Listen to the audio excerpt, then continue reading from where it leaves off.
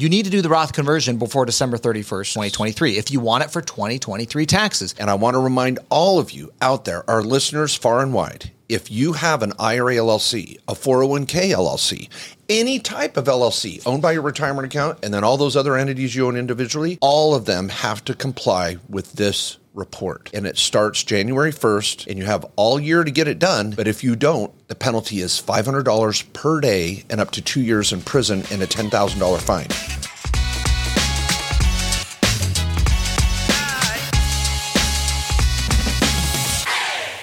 Welcome, everybody, to this week's episode of the Directed IRA podcast with yours truly, Mark Kohler, and the amazing Matt Sorensen. Happy holidays. This is our last podcast of the year. Yeah, for those of you watching on video, Mark is playing game show host after this. Whoa. Where did that come from? It's amazing. Red and black jacket he's got going on today. He rope doped me. I wore my red dinner jacket. I thought it's Christmas. I was being festive. Matt did not do a wardrobe change. I respect the show. I respect you, the listener, enough to do a wardrobe change. Yeah. Meanwhile, all the employees went with ugly Christmas sweaters today, and then Mark shows up and schools them with his jacket. And he's like, "Got you." Yeah. So now I'm a game show host. I got an ugly sweater contest. You're just jealous. You're just jealous. That's what's going on. He's got a lot of swag going on over there. I got to compete with this. Yeah. This masculinity is just. It's just steaming over there on you. Yeah. All right. Well, we do got some amazing questions. Wait, let's get our grammar. We have. Should we do that? Let's do we have. Yes, I like that. There are questions we are going to give answers to in today's podcast. I just wanted you to sound really smart there. Thank you. It's coming through with your wardrobe. Do I get a jacket if I can get the grammar right here? Just like the masters. When you put on a jacket, you get smarter. I get a jacket, I join the club. All right, enough of the jackets. All right, let's get to the questions. All right, there's a lot of awesome questions in here about self-directing your retirement accounts. Surprisingly, we've got a bunch of Roth conversion questions coming in here at year end, which I love. And I'm just going to go right to question number one. I got solo 401k Roth conversion. This is Felix from Mississippi. Barn burner. This is a good one. This is a good one. Let's start off with this. Hi, Matt and Mark. I have a question regarding conversion to Roth for our solo 401k. My wife and I both have our solo K account with no investment activity yet. We would like to convert them to Roth 100% of the account value for 2023. I believe with our self-rental cost seg credit, we will either zero out or keep our tax bracket at the same. Gosh, I'm loving this question. I know. That's why I said he's been listening to my show. Yeah. This is what I'm doing. I'm loving it. Do we have to file the conversion before investing, taking a loan? ? Second, is the guidance for employer contribution portion to be Roth out for us yet? Okay. Wow, everything was going great to those last two questions. Yeah, let me just say on the Roth conversion, I think the wording here might be a little off. You need to do the Roth conversion before December 31st, 2023, if you want it for 2023 taxes. So if you're taking this cost seg on the self-rental, trying to zero out taxes, that's going to be on your 2023 return, presumably. So we want the Roth conversion done by December 31st, 2023. Now, you indicated you don't have investment activity yet. I presume you've made the contributions to the account, and maybe you're converting some of the traditional dollars to Roth, which would cause a Roth conversion. I'm unsure there on the facts, but here's the bottom line. Let me make sure everybody understands the principle.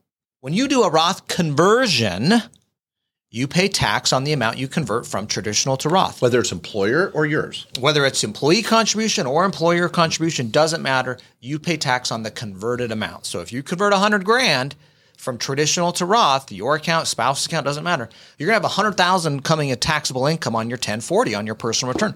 This is why Mark's been out there preaching, and what he's doing right now is the self-rental, doing cost seg on the short-term rental. We're going to be doing short self-rental next year, actually, ourselves too.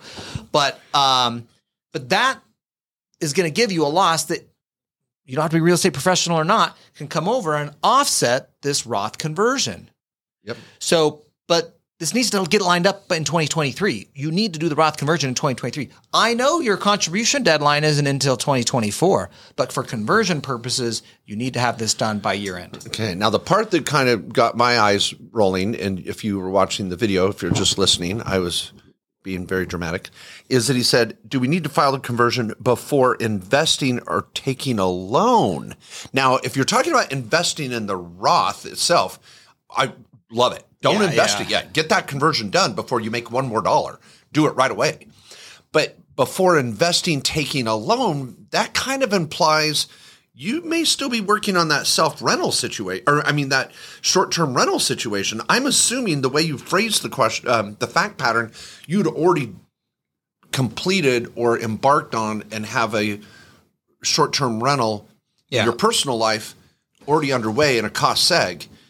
You need to take that cost seg in the same year that you do the conversion. So if you haven't opened the doors on your short-term rental enough to take a cost seg in 23, but you're going to do it in Q1 of 24, then do your conversion in Q1 of 24. You're not going to offset anything if you do the conversion in 23 and then do the short-term rental in 24. So you want those two, if that's your strategy. I don't know what bracket you're in and other strategies, but if you're trying to align those two, they have to happen in the same year. Yeah, and so this is like cart before the horse sometimes things. It'd be nice to get it all in the same year. And like Mark said, it would make zero sense to do the Roth conversion in 2023 and then the cost seg short-term rental strategy in 2024. But you could do the cost seg short-term rental in 2023, carry it forward into 2024 if you don't got your crap together and do the Roth conversion, or no? Well, it sounds like they already I'm not saying that's option one. I'm just saying that's like... Well, yeah, if you let's say this. If there's nothing wrong with getting that short-term rental cost seg done and take it as soon as you're able. But the way you phrased your fact pattern, you already have other income. You're already in a tax bracket already.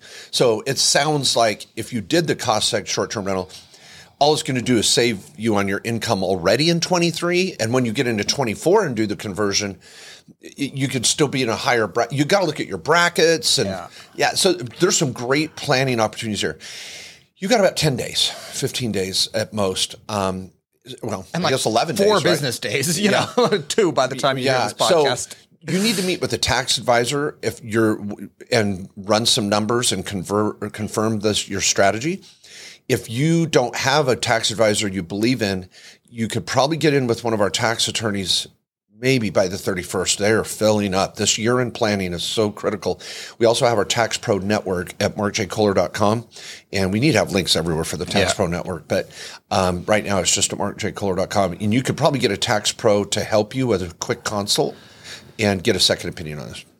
Love it. Okay, now sticking with the short-term rental topic, ironically, we have a question from Chris that says, reads, VRBO is charging my guests state, county, and town taxes in Arizona. So they have a short-term rental, and VRBO, similar to Airbnb, is charging the guests state, county, and town taxes. Is this right? And if not, how can I fix it? Calling them is like talking to a wall. Okay, well, yeah, you call any tax jurisdictional authority, you're not going to have a fun conversation or a rewarding customer service experience usually. Bless their heart. A lot of federal and state employees are trying to do their best, but it's a tough situation. Let me just say this from several angles. VRBO is charging your guests. That's not you, your guests. They're paying the tax. So, I mean, that's nice. You're trying to carry the torch for your guests and trying to get them out of this tax, but they're paying it, not you. That's point number one. Number two, yes, this is right. County and states and cities, local jurisdictions are trying to tax the hell out of these little short-term rentals because they're not getting the rev from the hotels when independent owners go out and do this. So absolutely, these taxes are very common, and that's okay because again, your tenant's paying it, not you. Yeah. Now, it does force you to be more competitive in your pricing. I get that, but it is what it is, and you can't fix it. Quit calling them. Save yourself the breath. Yeah, write your state legislator if you really care. But also, have you read your hotel bill? Have you ever read a bill at the hotel when you're like, you booked this place for $299 a night, and yet you get the bill and it's like $500? You're like, How'd that add up? It's all these damn taxes because the state, the county, the city, everybody wants their little tax out of this thing. So, and in the hotel industry, this is what you love. This is how taxes develop in our country. The hotel industry is all bent about this. So what do? They don't ask to not have taxes. They say, well, why don't you tax all the short-term rentals the same as you tax us? And what do you think the government said when they heard that? Great idea. Sign me up. Let's go tax them. That's how we make this fair. Okay. All right. Shirley's got a question. Shirley from Illinois says, love the podcast. Learned so much from your show. She's got two questions. Shirley, I'm going to give you one of the two because I'm not sure on the second. But question one, she said, I'm interested in setting up a solo 401k. What tax do employer and employee need to pay on the company match for solo 401k? Do I need to pay self-employment tax on the company match as employer and employee? Okay. Great question. Shirley, when you're setting up the solo 401k and you're making employee contributions, there will be the self-employment tax happening on that. That's off of the salary that's occurring. But the match is an expense of the company. The match is typically traditional. Now, I know you can do Roth in 2023. I'm going to come back to that. But that's an expense to the company. Now, that's not causing more or less payroll, so it doesn't get into self-employment tax. Remember, that's really only on what's on the W-2 itself. The match is coming from company profits. It's a function of how large your W-2 is. You can do up to 25% of your W-2. So let me give an example. You have a $100,000 W-2. You put in the $22,500 maximum employee contribution. Well, surely you're paying self-employment tax on the $100,000 W-2. It doesn't matter what you put in as an employee contribution, your $22,500. I mean, you already paid self-employment tax on that. Whether you take salary and keep it or you put it in the 401k, it doesn't matter. Same thing on the match. 25% of that 100K could be the match, the employer contribution, which is $25,000. So that whole $47,500 you put in, frankly, self-employment tax doesn't matter. That's a function of how large is your W-2, of course. So now I get it. Some clients are like, well, I want to keep my W-2 as low as possible. Hence the sweet spot. Very difficult to find. Hence this for some. So you know. Damn it. I have a comeback. You got me. All right. What were we talking about? Taking the lower salary. The lower salary. The sweet spot on FICA. FICA. What were you thinking of? That's what I was talking about. Was the sweet spot with payroll. And, right. Yeah. Okay. Yes. I don't know. Yes. I got it. Okay. So Shirley. That's right. Okay. Let's say you want to take only a $30,000 W-2. All right.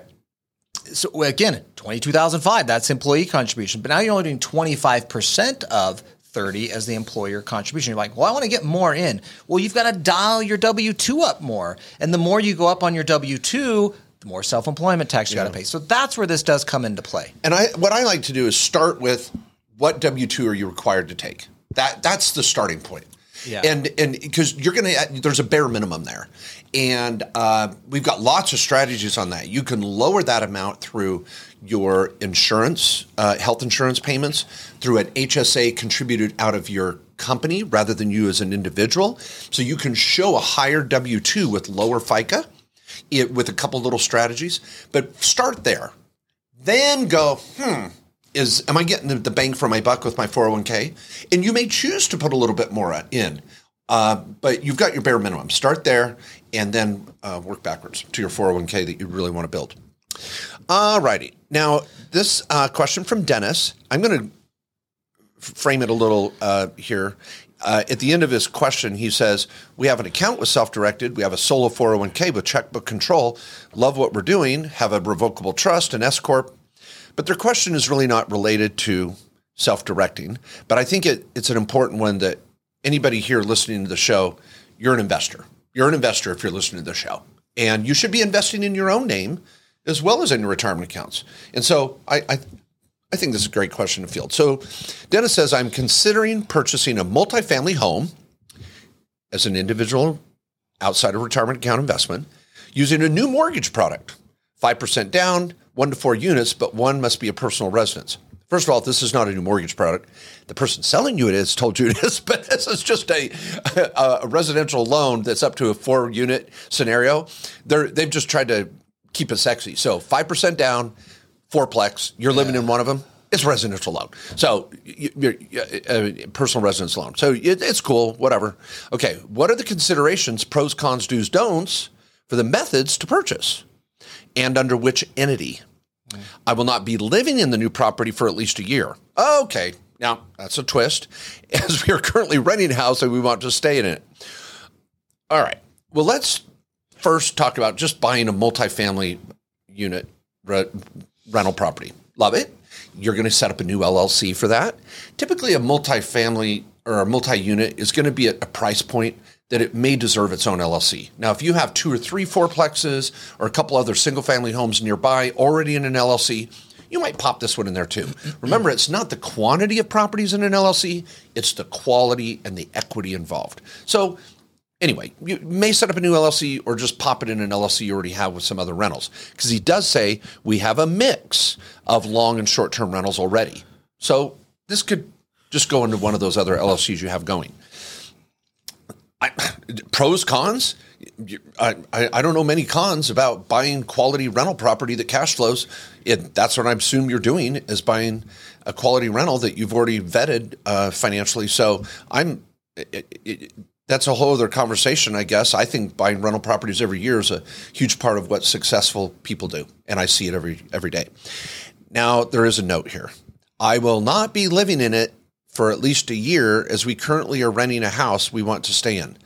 Hold it. Didn't you just say at the beginning you were signing a mortgage application that you were going to live in one of the units? That means after the day you purchase it. So I have to forewarn you that you could be committing mortgage fraud by lying on a mortgage application and not doing what you're saying you're going to do in that mortgage app. So some people play that game. They may go, oh yeah, we're going to sleep in it for a few nights in a sleeping bag. Okay, that you lived in it. How long you need to live there, where you're going to be at that. Just make sure you understand the exposure of telling lenders what they want to hear just to get a mortgage product. It's true. Once you start paying the bill, they've sold the mortgage 3 times and don't care generally, but you also don't want to be lying on documents like this. So, but I love where you're headed, Matt. Yeah. No, I love it. So great question. All right. We got a question here from Jenny in Washington. And I grew up in Washington. I'm a Washington State Seahawk fan. So just want to point that out. Seahawks won this week against the Eagles. Bam! That was a big win. Fun game. And since I grew up in the Northwest, I do believe in, Bigfoot. So just want to throw that down. Thank you. You bought me some time because, damn, Jenny, this is a long question. Okay.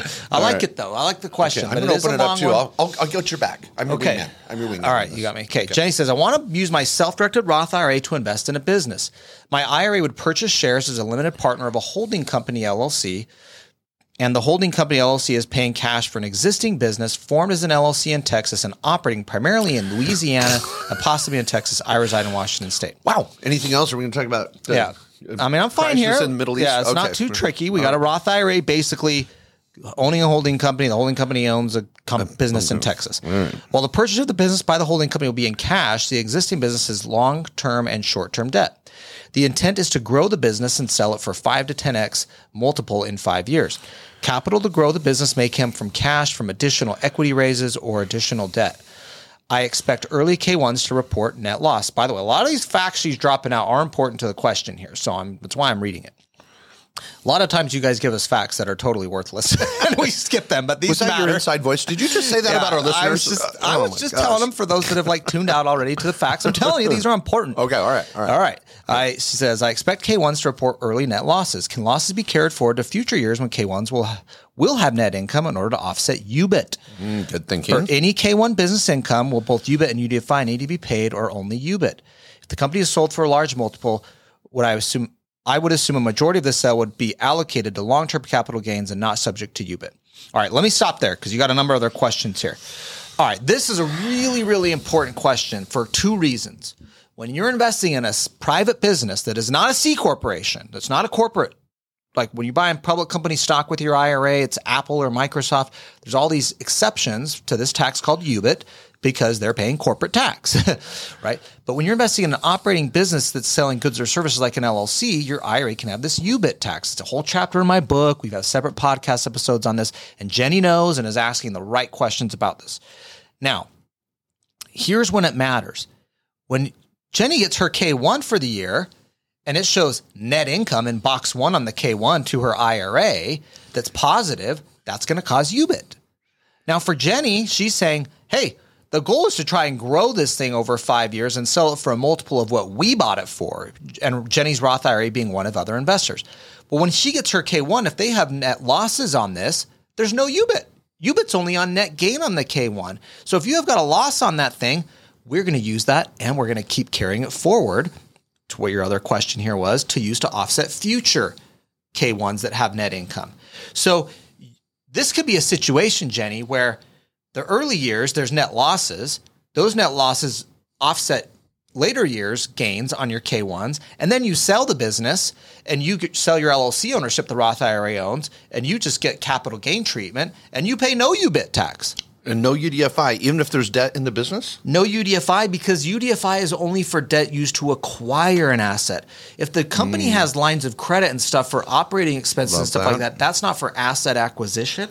So, and she says that the company is being bought for cash, that the business has existing long-term and short-term debt.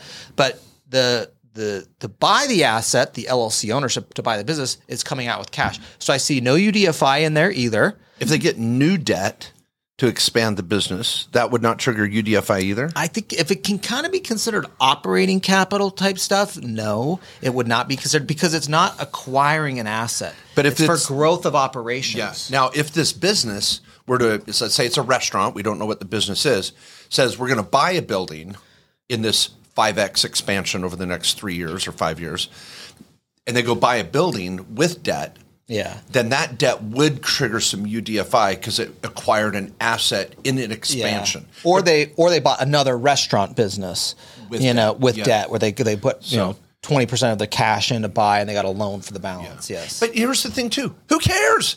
You just 10x'd your investment. This is what drives me crazy. Is some people are like, well, I might have UDFI, so I'm not going to do it. What's your overall rate of return? You want to go get an ETF and get 6% on some crappy mutual fund? Knock yourself out. You want to 10x your income in 5 years on this investment? Even if you do have a little UDFI, sign me up. So, but you could. You just, we don't know how the expansion's going to go. And then Jenny asked one other question here, and this is a little deep, but this is very good. Jenny, you're asking the right question. You're thinking about this. Matt all fired up. I do. Jenny, I want to high five you. I like this question. She says, can I at a later date change the IRA ownership from shares in the holding company LLC to shares in a C Corp that owns the shares in the holding company, and therefore put the blocker corporation into effect? Ooh, great question. Mm-hmm. Here's what I would do, Jenny. If this is a significant investment you think that you're going to make that's going to pay off in this way, and you're worried about UBIT, like I said, in the facts here, I don't see it. I think you're good. But if you do feel like you're going to have UBIT, one thing you can do is you can have the Roth IRA own an LLC 100%, and I would just have this be its own LLC that you're not going to do anything else in. That LLC buys the shares in the holding company. Now, if 3 years down the road, you're like, we're cash flowing this business, and I'm just holding this thing, and I'm getting UBIT every year and getting crushed, you can add a C Corp blocker to your own IRA LLC, and that way you're paying corporate tax there before it hits the Roth IRA. Great tax strategy. You're paying 21% instead of 39%. Which is the UBIT tax rate. So that's how you could kind of flexibly add in the blocker corp structure. Like I said, based on your facts here, I don't think you need to do that. And you're trying to make money on the sale of the asset at the end, not from cash flowing the business. So I probably wouldn't use it in your scenario anyways. But that's just a little idea. All right. And first name again? Jenny. Now, you want to go next level, Jenny? And those are great questions, but I don't know if I'd use the strategy you're using. First of all, if there's going to be UDFI in any way, shape, or form, a 401k is exempt from that. Now you got the UBIT on the operational. That's going to always be paid. But maybe at some point you want to, if you have a solo 401k and this is an IRA, you could roll that into. Did she say here's why I didn't go down that. Let me say why it's a Roth IRA. Got it. Yeah. Okay. Never mind. If it wasn't a Roth IRA, correcting myself. You could roll it into a 401k and get around the UDFI. That was going to be your answer, right? And I would say because this is buying a business, remember the UDFI exception for solo 401ks is for real property only. So she's not buying real estate with the retirement account. They're buying a business, which if that had debt to acquire the business, the solo K would still have to pay it. Yeah. Now, if by the way, guys, we are deep in the tax code. Yeah, that's for anyone hanging in. I know some of you love this. And I also was going to say for others that converting to a Roth before you do this big investment would be super powerful. And you've already done that. So it's already a Roth. So those are some next level considerations. A 401k could play a role. Because again, this expansion that you're talking about, this 10x growth, are they going to be buying real estate in that operational business where the 401k could maybe benefit? So, okay. Sticking with debt for a moment, kind of a different angle. This is Dave in Texas. He says, I know an IRA LLC has to get a non-recourse loan. Okay. So everybody, let's get on the same page. Your IRA, Roth or traditional, forms an LLC and you want to go buy a rental property. Love it. It has to be a non-recourse loan, meaning you could have good credit, bad credit, doesn't matter because you're not signing on the loan. All the lender's looking at is the equity in the property and cash flow in the LLC.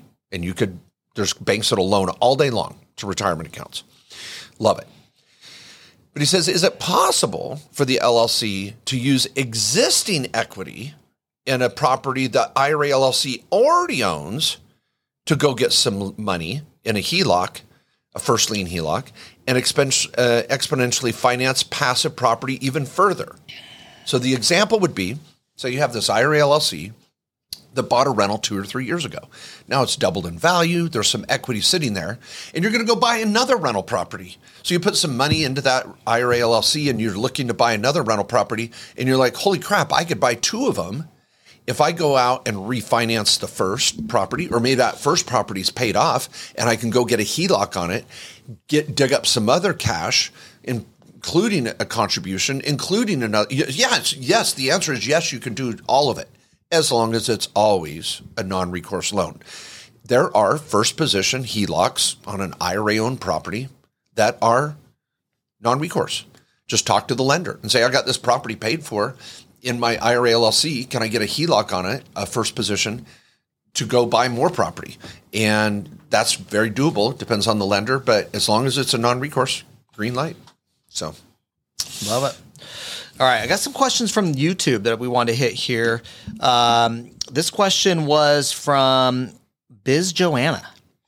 Says, do the FinCEN requirements apply to self-directed IRA LLCs? Yes, this new BOI report from FinCEN is going to be required on your IRA LLCs. So for any of you self-directed investors that have a checkbook IRA or an IRA LLC, you are going to need to do the BOI, Business Owner Information Report, that needs to get filed in FinCEN. This starts January 1st of 2024. We'll be helping our clients at KQS Lawyers, and if we're doing your company compliance at Main Street Business Services, we handle this for you. But IRA LLCs are not exempt. Remember, on this BOI, you have to list anyone who is a manager. Most IRA LLCs, you're the manager. So we got to list that person as someone that has substantial authority for the business. And anyone that owns 25% or more. Well, that's your IRA. The underlying beneficial of your IRA, because the IRS looks through all these things, is you. You're the beneficial owner of your IRA while you're living. And so that you're going to get reported twice essentially on this BOI report as the manager and as the underlying owner of the IRA itself, which is the direct owner of the LLC. So yes, you're going to need to do it, unfortunately, for your IRA LLCs. But the good news is we're here at KQS Lawyers and at Main Street Business Services. We're going to be helping all of our clients get through this and get in compliance next year.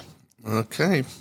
Well, this may be my last question. I know you've got a couple more for YouTube. So I'll grab one more. Okay.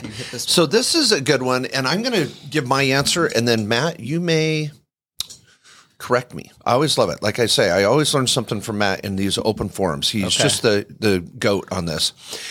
Ellie says, hey guys, self-directed IRA LLC, great. I made a private loan to another investor secured by a first position mortgage. Smart. We don't want to ever do just signature loans out of our retirement accounts. So Ellie got a lien against a property in first position. Love you. Now the storm clouds have come. much overdue. The demand letter did not pay off. Suggested even a deed in lieu, brought no action. And the LLC is now required to go foreclose on the property. Which is okay. You're going to get a property here in first position, and someone in a second or third position may cash you out. If not, you're going to get a property that's worth more than your loan. That's the plan here. But her question is, can I pay for those foreclosure expenses personally? And she says, I've heard Matt provide IRS citation in the past that you can self-pay for admin expenses and attorney fees, but I think that may only be for setup and maintenance. Yeah. And I would thank you for replying. Yes, my new LLC custodian in 2024 is going to be directed IRA. So thank you, Ellie. The answer is I'm going to say you're correct. It's only for admin and attorney fees. Your LLC is going to have to pay the foreclosure cost of the attorney to go in and save this loan and get the property.